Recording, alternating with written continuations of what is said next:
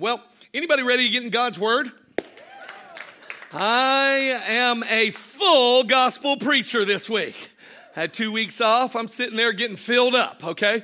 So I want to share with you, we're going to continue in this series called Waiting on the Lord. And this is about the 8th installment. Pastor Corey really hit well. The keys of revival is what are the things that we institute in our life when we have a good and noble heart. And we see God really begin to do something in our church and in our lives personally. It's an incredible word just a couple of weeks ago. And today, I want to give you a transitional word because of where I believe God is taking us as a church. And I want to show you something from Luke 8. We're gonna look at it carefully, but I'm also going to get very personal. Look at your neighbor and said, he might talk to you today. Yeah, you've been wanting to tell them that anyway. That's why you brought them to church. You laid out their clothes. You got them already. All right. Now, we are in a season here. If you're new to Calvary, you need to know that God began to speak to us about the season that we're in. You may be here as a result of somebody inviting you recently, and you're like, man, I love this place. I love what God is doing. Well, we knew in advance that you were coming because God spoke to us and said, hey, by the way, in this season, you're about to see rapid growth. You are about to see me do something that is going to astound you. You're going to be amazed that out of the ashes of what our nation and region has gone through, that there is going to come a sudden breaking in of the kingdom. Many people will surrender their life to Christ. Many people will begin to walk with God in a real way that affects their families, that affects their lives. They experience Jesus. And just a couple of weeks ago in prayer, because God spoke that word to me way back in 2020, about 2021, a couple of weeks ago, God said, this begins now. And during this time, you focus on the seed, the soil, the soaking, and the sun. And we've been doing that. We've been focusing on the seed of God's word. We've been focusing on the soil of our hearts. And we're about to enter into a time of soaking in God's presence. And here's what the Lord told me. He says, in order to properly enter into a time corporately where you soak in God's presence, I have to show you another principle from Luke 8. I have to show you something that might prevent someone from entering into the theme verse that we've been talking about for weeks and weeks, which is Isaiah 40. But those, this is how it begins, but those who wait on the Lord. Is there anybody in here that loves to wait? Like, I love living in a rural community. However, the idea that Amazon has drones in cities that I could push order and they fly my order over the same day, man, it touches me in a special place.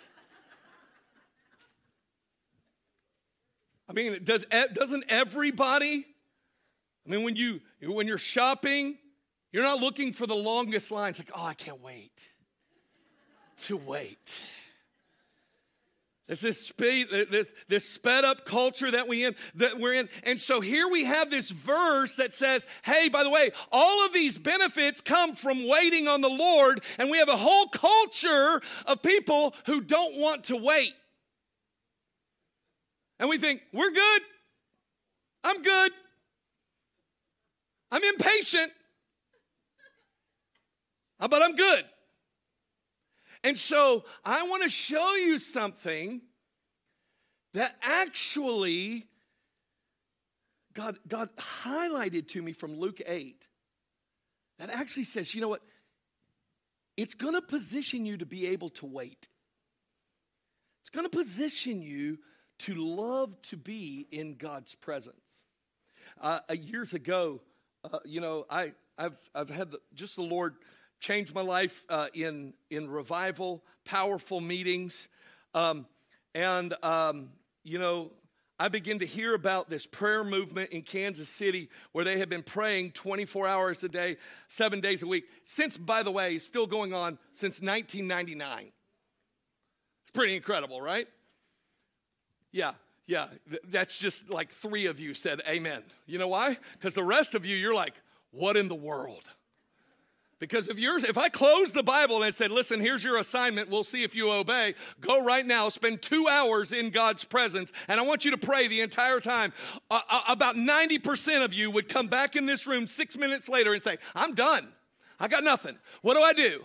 How do I do this? What do you mean? Wait on the Lord. What do you mean? Long to be in his presence. What do you mean that I am called to a season of soaking?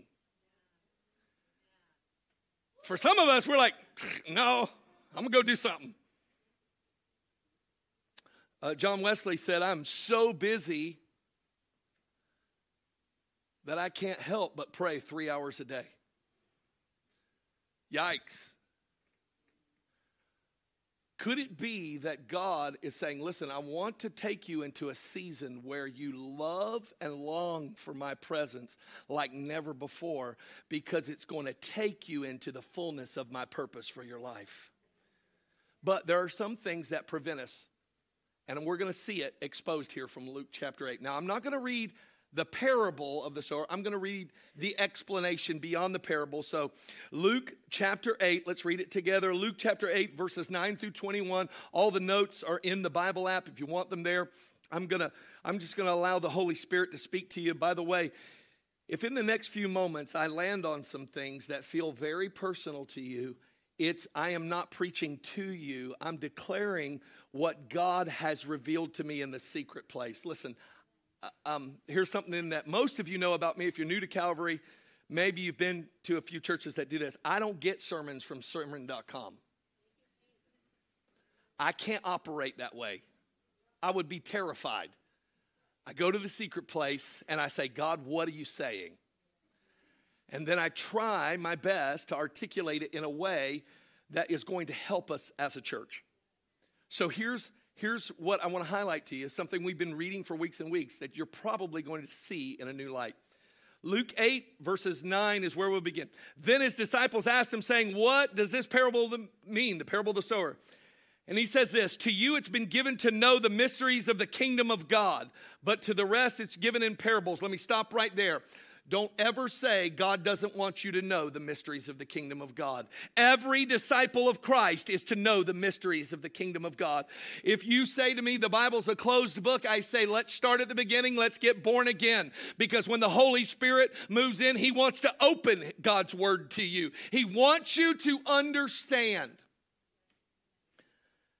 It says, to you it's been given to know the mysteries of the kingdom of God, but to the rest is given in parables, seeing that they may not see, notice these words, and hearing they may not understand. Now the parable is this, the seed is the word of God. Those by the wayside are the ones who hear. Then the devil comes and takes away the word out of their hearts, lest they should believe and be saved. But the ones on the rock are those who, when they hear receive the word with joy, but that because they have no root, who believe for a while and in a time of temptation fall away.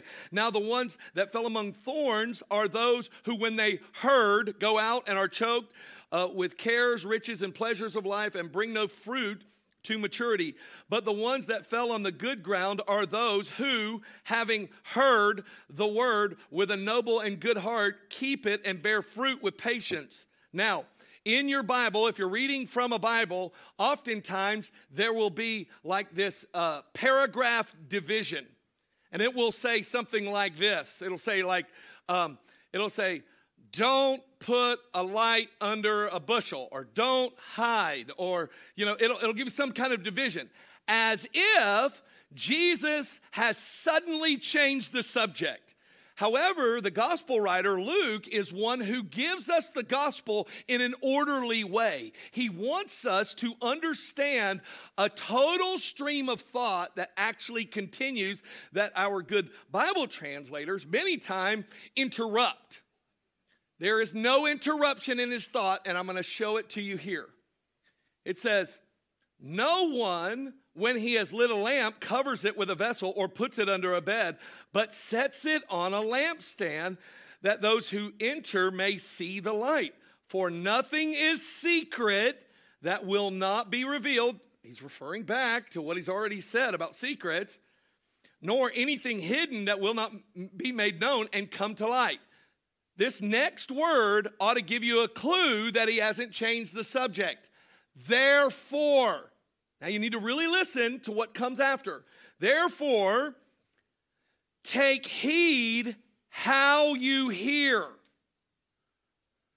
For whoever has, to him more will be given, and whoever does not have, even what he seems to have, will be taken from him. Now, I want to stop there because most of us, when we read this verse, we're like, oh, Jesus, this seems like you're not very equitable. You're like, why would you give more to those who already have and you take away from people who don't have? You're quantifying this the wrong way. He is saying, those who have ears to hear, those who have the light of revelation has come into their life from knowing who Christ is, from receiving God's word with a good and noble heart. He says, you're going to be the ones that know the mysteries. You're going to be set on a lampstand. People are going to see you. He says, therefore, take heed how you hear. He says, because more's coming.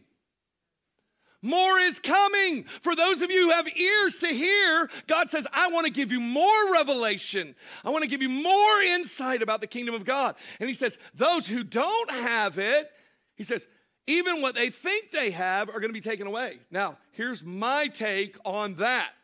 Why would God take away something that people think is solid? Because he wants them to rely on what is actually solid. He says they think they've got it, but they're wrong. And that will be removed, and they'll be left with nothing, searching. And they'll see these who have an abundance of revelation from God, and that these lampstands, these people who have this wonderful relationship with God, and it's like, wow, there it is. That's what I'm longing for. Now, so he says, now, here's another one. Usually a chapter divider. If you got your Bible, probably got another chapter divider, and it usually says something like this. Jesus' mother and brothers visit. It's like another distraction. This is all at one time. Jesus isn't changing the subject. Notice what it says. It says, then his mother and brothers came to him and could not approach him because of the crowd. And it was told to him, who said, your mother and your brothers are standing outside desiring to see you. And because he's not changing the subject, he answered and said to them, my mother and my brothers are those who hear the word of God and do it. In the parable of the sower, there are two major themes. One has to do with the heart. The other has to do with how you hear. How you hear. He's saying, listen, if you actually want to be those who you are related to Jesus, you are actually ones who hear the word of God properly and then act on it.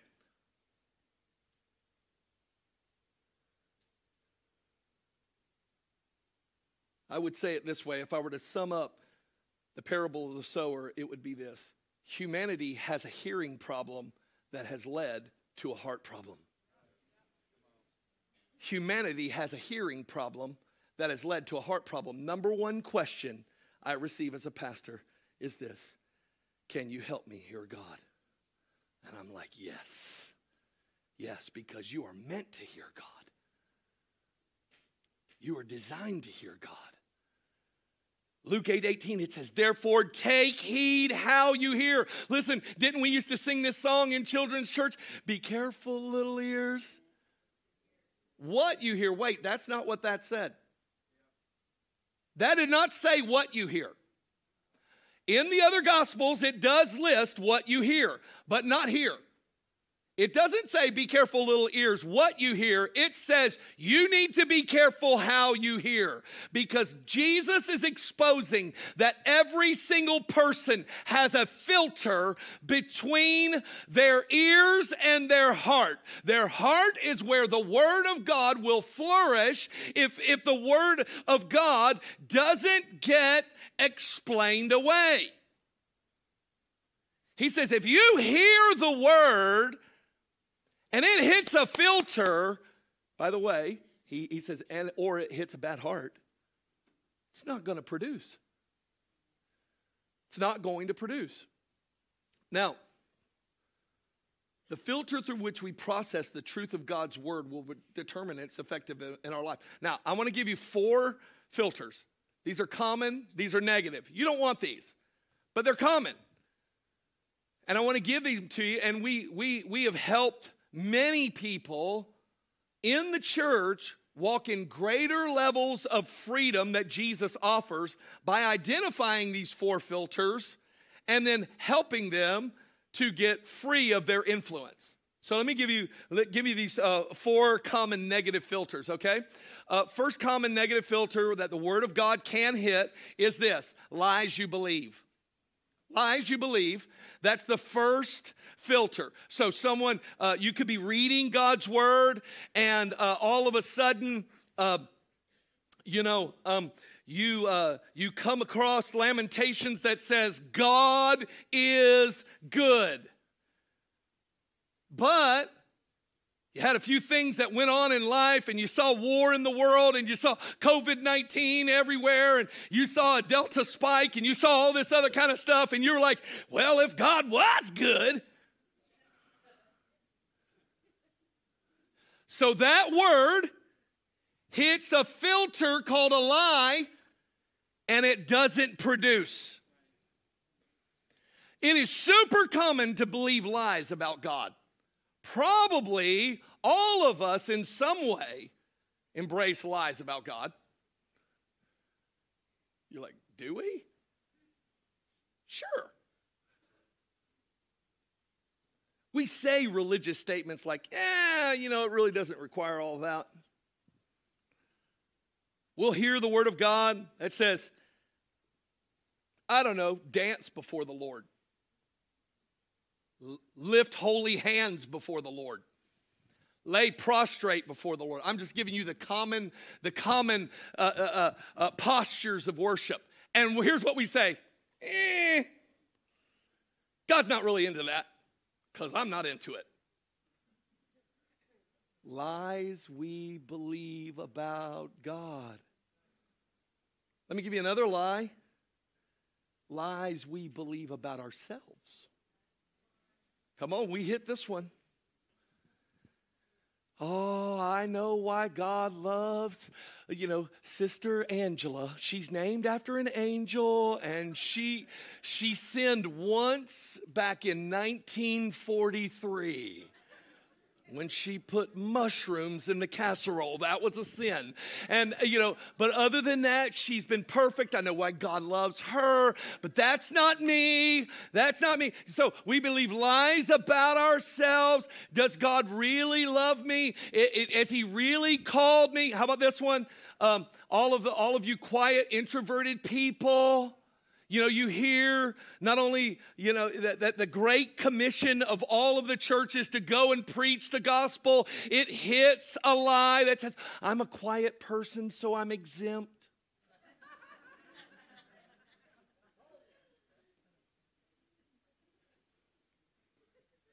And what happens to that word? Produces nothing. It produces nothing. What is it? It's a lie you believe. How about this? Lies you believe about change.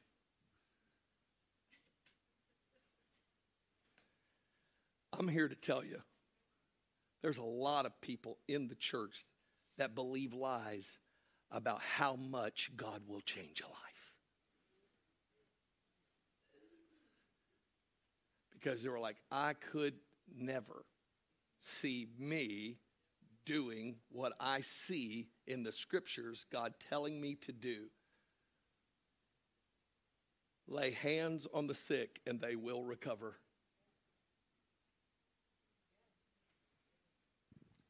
Oh, wait, that's probably connected to another lie.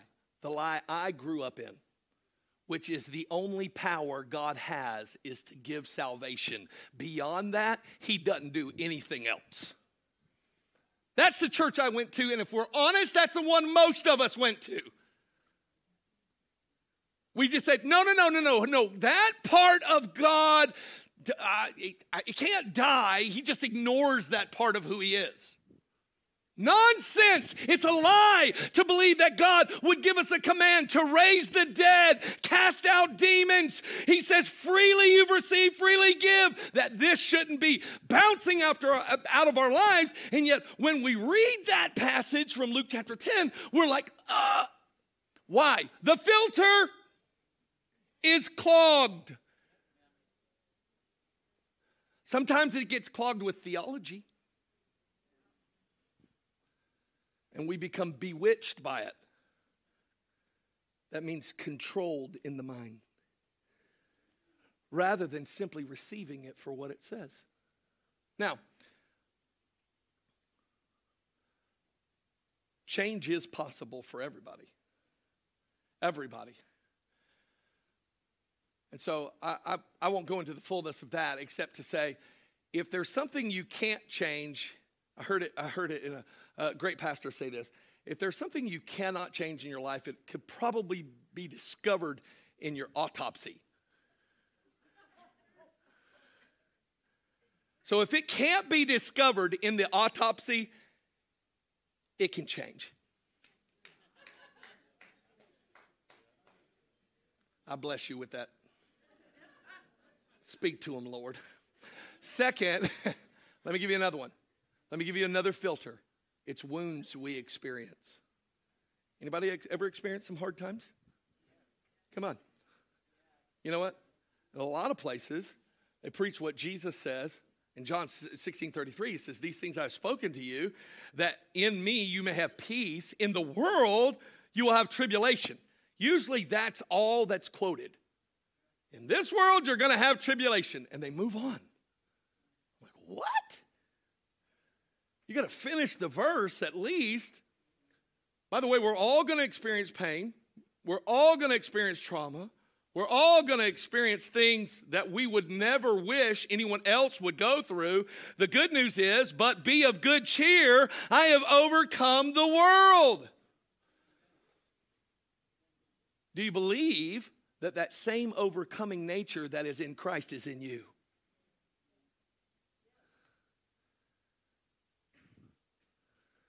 Then how are you dealing with the divorce? How are you dealing with the behavior, the betrayal? How are you dealing with the fact that someone in your family, forsook God and has been living in atheism, and it broke the heart of a mother or father? How are you dealing with those traumas? Probably a lot like the man at the pool of Bethesda. Remember this guy? He is lame. Jesus comes and finds him at this pool that it is said that an angel comes down and stirs the water, and the first one in the water gets healed.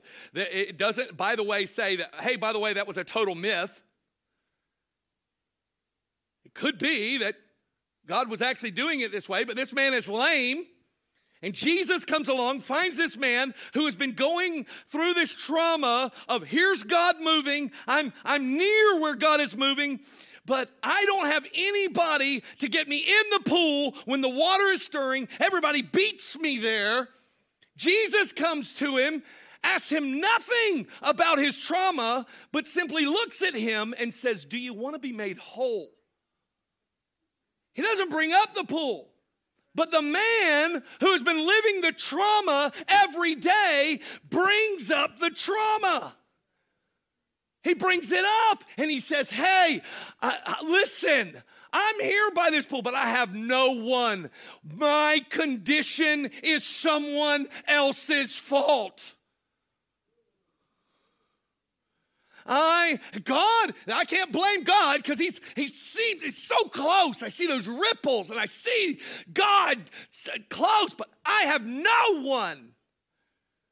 And Jesus just looks at him and says, get up.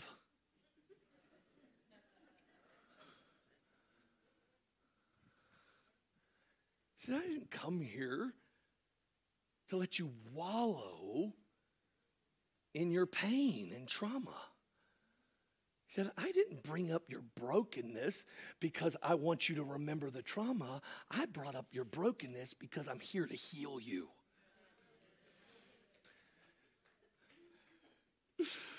Oh, but pain is a violent teacher.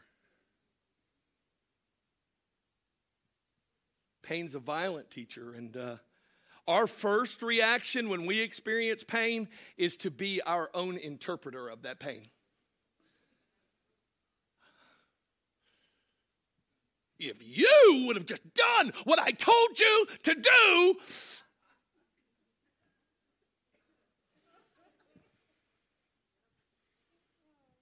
or I experience this because I am doomed to damnation and failure my whole life.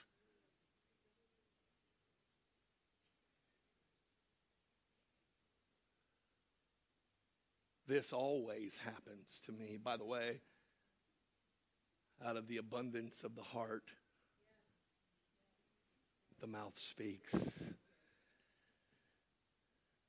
And what do we do in those moments where we have these moments of trauma, and maybe you experienced them within that family unit, and you experienced an earthly dad did something that broke you, or a mom that betrayed you and somehow forgot you. Here's what we normally do when pain comes in those kinds of vulnerable situations. Here's what we say: I will never. And we make a vow that attaches ourselves permanently to the one that we said, I will never be like my dad, I will never be like my mom, until that one day, decades later, you had kids, and once they got a little bit big enough that you could no longer physically restrain them, they did something that was certainly going to lead to death in your mind. Suddenly you turn to them and address them, and without permission, you're like, your mom comes out of you. Your dad just shows up. And you're like, I said I would never. And yet, here you are. How did you get here? And then you're talking to yourself, and your kids are going, they have lost their minds.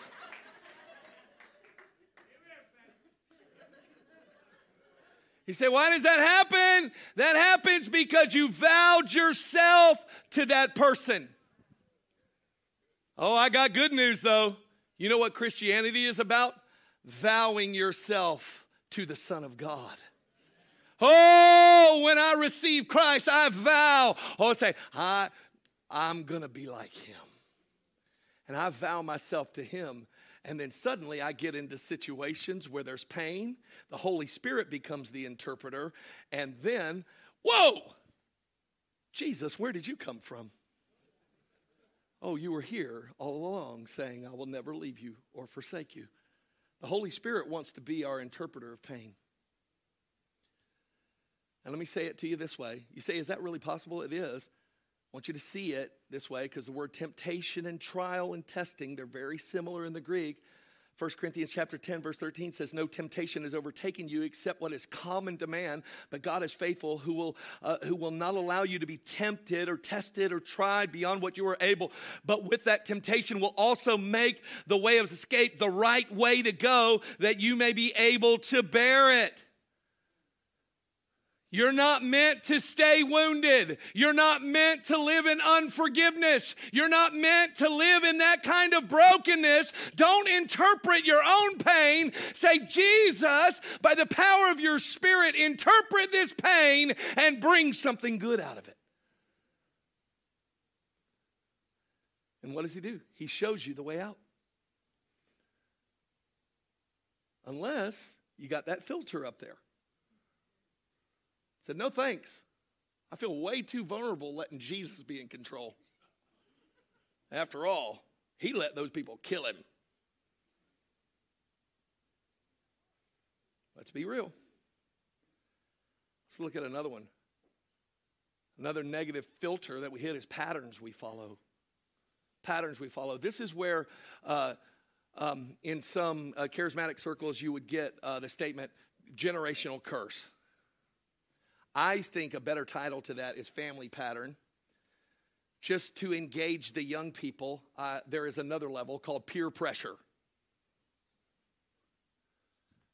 And I would say that the way that this works, many people read Deuteronomy, and when they read Deuteronomy, they read it with the wrong heart, not reading it with the proper filter.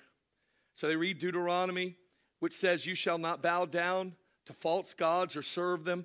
It says, for I, the Lord God, am a jealous God, visiting the iniquity of the fathers upon the children to the third and fourth generation of those who hate me, but showing mercy to thousands to those who love me and keep my commandments. By the way, this is not God saying, I am going to pay your children back for your sins. That has been terribly misrepresented. That is so wrong. Jesus would never make you accountable for the sins of your grandfather or your father. He doesn't do it. He says those who are not living in relationship with him, who hate him, he goes, the same thing that actually snared their family line will snare them as well. That's what he's saying. He says, however, I'm going to visit it. Oh, this is so good. I'm going to visit and see if they are doing what their dad or mom did. And if they're not doing it, they will not be held accountable.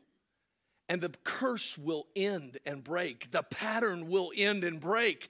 Here's what you need to understand. Don't think because you're Irish and you say out of your mouth, when I give blood, it comes out whiskey, okay, that you're doomed to a life of alcoholism. No, I'm Irish. We're all drunks. When I got born again, I got a new DNA. It didn't come from earth. It didn't come from my natural dad or my natural mom. I got born again of the Spirit of God, and I became a son of God. But hold, all things became new. But make no mistake, there are many people who have that filter that says, this is just what's been in my family, so this is what will always be. And you have that lie. The truth of God's word comes that says the opposite.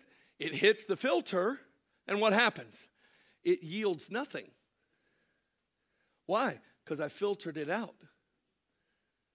Because why? I've partnered with a pattern I've watched.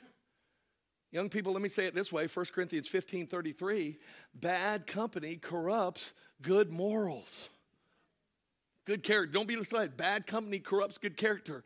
That's why we're saying, hey, by the way, you don't give people who don't know God a position of influence in your life. I'm not saying that you're not to befriend people who don't know Christ, but boy, I tell you what, if they are your friend, they should know that you know Christ.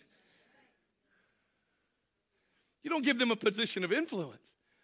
You say, oh, yeah, I can do it. Nope, that word will work. You'll follow the pattern. Now, here's what I want to tell you. For those of you who wonder, Proverbs 26:2. I think every spirit-filled person should just jot this verse down in case the enemy ever comes along and says, hey, you're under a curse. You should write down Proverbs 26:2, which says this. Like a flitting sparrow, like a flying swallow, so a curse without a cause shall not alight. It can't land where the curse doesn't have a cause. Oh, man, I'm so glad I've read the Bible.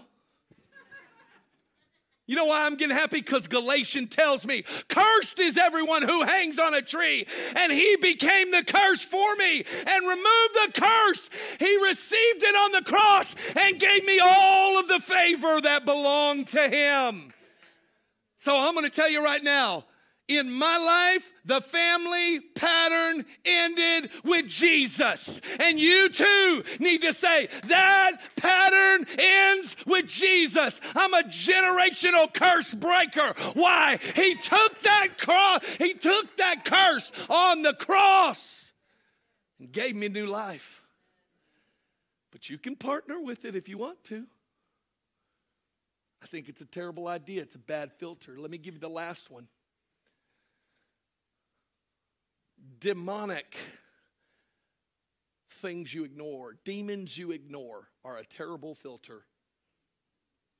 It will mess up the way you hear.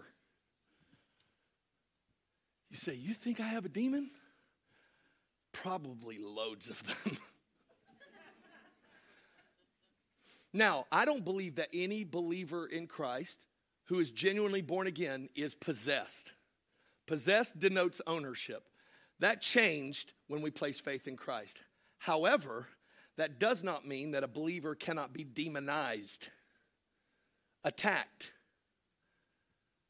and through an open door, welcome a demonic influence, which will, by the way, cut short the effectiveness of God's word in your life and his work in your life. You say, are you sure about that? Yes. Luke 4:33 says, now in the synagogue there was a man who had a spirit of an unclean demon. Where was he? In church, where the Torah is being read, the eternal word of God, and the man has a demon.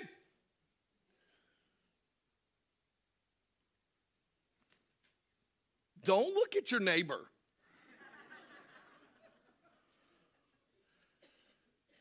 He says, let us alone. What are we to do with you, Jesus of Nazareth? Did you come to destroy us? I know who you are, the Holy One of God. Jesus rebuked him, be quiet and come out of him. And when the demon had thrown him in their midst, it came out of him and did not hurt him.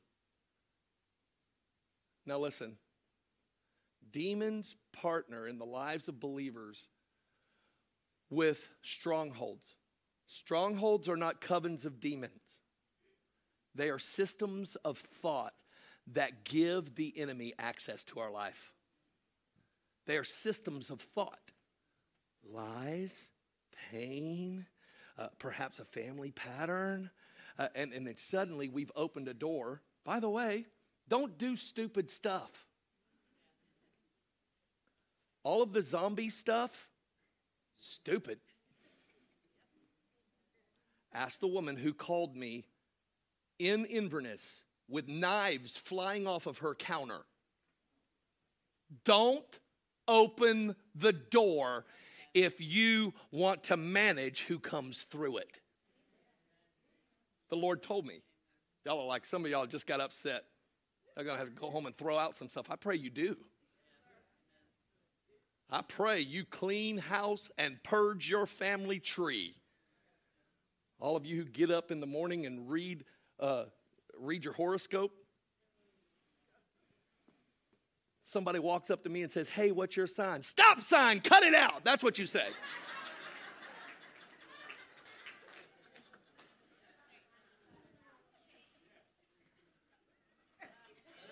I'm trying to help some people here. We got some broken filters. And we think that we can just fool around and that there's nothing to it. I promise you there is something to it.